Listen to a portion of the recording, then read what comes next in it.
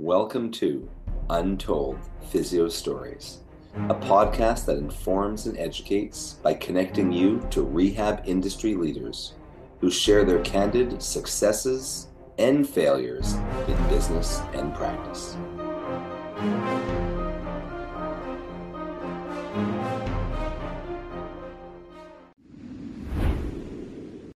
Welcome to the second episode of Modern Manual Therapy Unplugged. I'm Jason Shane from Shane Physiotherapy with Urson Religioso of modernmanualtherapy.com, and we're happy to have you all back with us again for this second episode. Urson, how are you doing today? I'm well. How are you, Jason? I'm doing spectacular. We got some pretty good feedback from that first episode. I hope so. I hope so. I think people appreciated the smaller length of the podcast and the stories, because I think that they can learn from these. And we use the word failures, but really it's more learning experiences that yourself, I'll give one obviously eventually, and that other clinicians will share. Yeah, all the crotchety people out there loved it. They did. We're people too, damn it. I don't know if we got any feedback from them yet. I'm still waiting, though. I might be going to. I might have that filtered.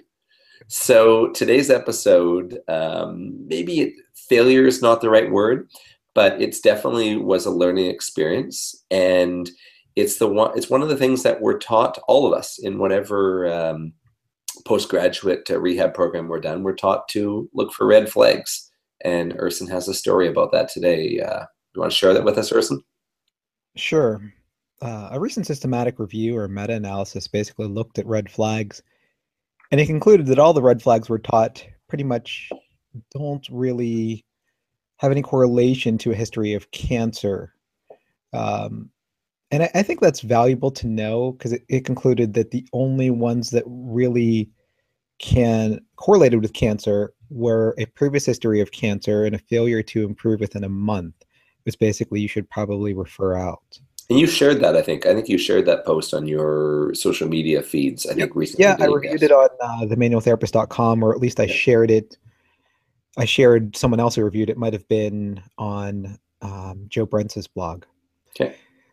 So, and I think it's something that you can look for, because you've had plenty of people who, they've lost weight, or they have general malaise, or they have 3 levels of spinal pain, and you might think red flag, red flag, red flag. And I think those things are still useful in your mind, but I guess you can't just immediately think cancer. So there was a woman who I was seeing probably about 14, 15 years ago, and her and her husband were both coming in, and her husband was doing really well. And she just developed this insidious onset of cervical, thoracic, and lumbar pain. And after just a few short weeks, maybe 2-3 weeks, her cervical pain and her lumbar pain had completely cleared up. Her thoracic pain, however, she may even have used the word unremitting. And that is a Stoddard's warning sign, right? And unremitting night pain. It's interesting. You'd mentioned Stoddard warning signs, and we'd never had them referred to that, at least in my Canadian master's program here. But is that the standard that they were based off of? Yeah, he was a physician who basically said that you should look for these as red flags. And, some of the warning signs are unremitting night pain, 3 regions of spinal pain, so cervical, thoracic, and lumbar, weight loss, like significant weight loss, unexplained weight loss, I should say, general malaise. Did he have night sweats in there as well? That was one that was I believe so, yes. It's been a while since I looked at them, basically, since that's a systematic review. Of course. But I have them. I don't have the entire list, but I have the majority of the big ones in my head. Mm-hmm.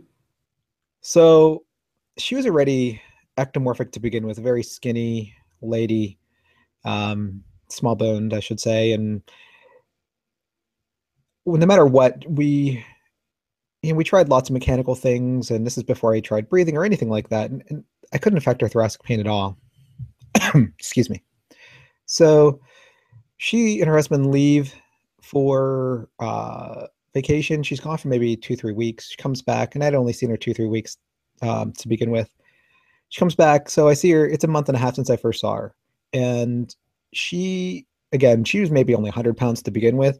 She looked like she already lost 10 to 15 pounds. I mean, something significant that I could see in someone who's already so thin. And I remember I just said, "Hey, ma'am, have you lost weight since last time I seen you? It's only been, a couple of weeks, right?" And she said, "Yeah, I was on vacation 2 or 3 weeks." And she said, I lost a lot of weight, and I just do not feel well. I have no energy." And I just said, "Look, you have to see your doctor right away." And I told her husband, "You need to see your primary right away. Like, I don't even feel comfortable seeing you today." Hmm. Um, so he calls a couple days later and says that she has some sort of stage 4 cancer, and she had metastases all over her spine. Which Um, would, yeah, which would explain obviously the pain. right. I mean, like I said, her cervical and lumbar pain, it responded to repeated motions. I mean, back then I Hmm. was just newly McKenzie certified, so I don't think I was doing all kinds of crazy manips on her anyway. But um, the thoracic spine, I knew something was not right, especially when something responds well in the same person, not even within the same session. Like, two regions of your spine respond and one does not. Hmm. I didn't hear from them, and I remember he husband may have stopped by, and a couple weeks later, and basically just said, "Look, I can't continue therapy," and my wife, she passed away. Wow. He said, so within only 2 3 weeks of me referring her out, she already passed away. I mean, obviously, the whole time I had seen her, she was very unhealthy, and someone had just missed this and thought she just had cervical, thoracic, and lumbar pain. And I wouldn't really classify this as a failure by any means, but I mean, she didn't she didn't have a previous history of cancer. She did have I guess, would say it's hard to classify as failure to improve, because she did improve in two regions. So I thought Yeah. that I was just missing something for the third region, but not like that meta-analysis or the systematic review wasn't out back then anyway. So No, of course not. I mean, it does make, I mean, by no means do primary care physicians want us referring, you know, every, even whiff of a suspected case for cancer. They don't want us scaring their patients, and nor do they, nor could they handle that volume. But by the same token, it is good to keep, in our minds. And, I think these stories are quite rare, but I'm sure that after that incident, you probably were hyper vigilant for a while. yeah, but it's also one of those things where when you're good enough, I mean, even back then when I was traditionally manual therapy and just a little McKenzie as opposed to the other way around, you hit a lot of home runs with the spine. And you look at the statistics I reviewed from just the literature, and also even working for an insurance company. I mean, insurance companies have a lot of stats that they don't necessarily publish. They don't encourage x-rays because it's somewhere about 1 to 5% of them even show anything significant in terms of a red flag, something that is Mhm. untreatable conservatively. So it's not like they want to pay for every single x-ray, because they know statistically conservative care is probably, and time is probably going to take care of a lot of things. So I don't want to scare everyone, but I mean, in the end, trust your gut. And in And your, how many in years of practice have you been practicing? 18 years? 18 years as of this podcast, Have you had another case of cancer in those 18 years? no. Yeah. And that's, I mean, I think that puts things in perspective, doesn't it? As to, I mean, you've seen probably, if not thousands, I'm probably sure tens of thousands of patients. And, Yeah, it gives you an idea the small percentage that the red flags are in the would actually turn out to be a positive, or in right. terms of like a positive finding, that is. It was a rough one too, because it was obviously, I mean, I would much rather, it's not like I would rather have that now, but it would have been easier to have it now than 1 or 2 years into my career. I can't imagine. And I personally also want to thank you for sharing this story, and I think probably our listeners appreciate you being willing to share that as well, because we don't hear stories like this. And if someone out there hears this and is working with a patient that maybe might fit a similar profile, maybe they might, I mean, they might take something from this, I think. Yeah, just know your limit. I mean, in the end, another other research has basically concluded that if you don't have any home runs or significant breakthroughs within a month, it's very unlikely you're going to have like this magical breakthrough of a treatment you didn't think of after a month. Got it. Well, I think that we should promise our listeners maybe a success story in our in our next episode. I'm just full of A fun. failures. You're just full of failures. No, no, I know you got some good success stories. I've taken a few I blog courses about from. my success stories all the time. I know.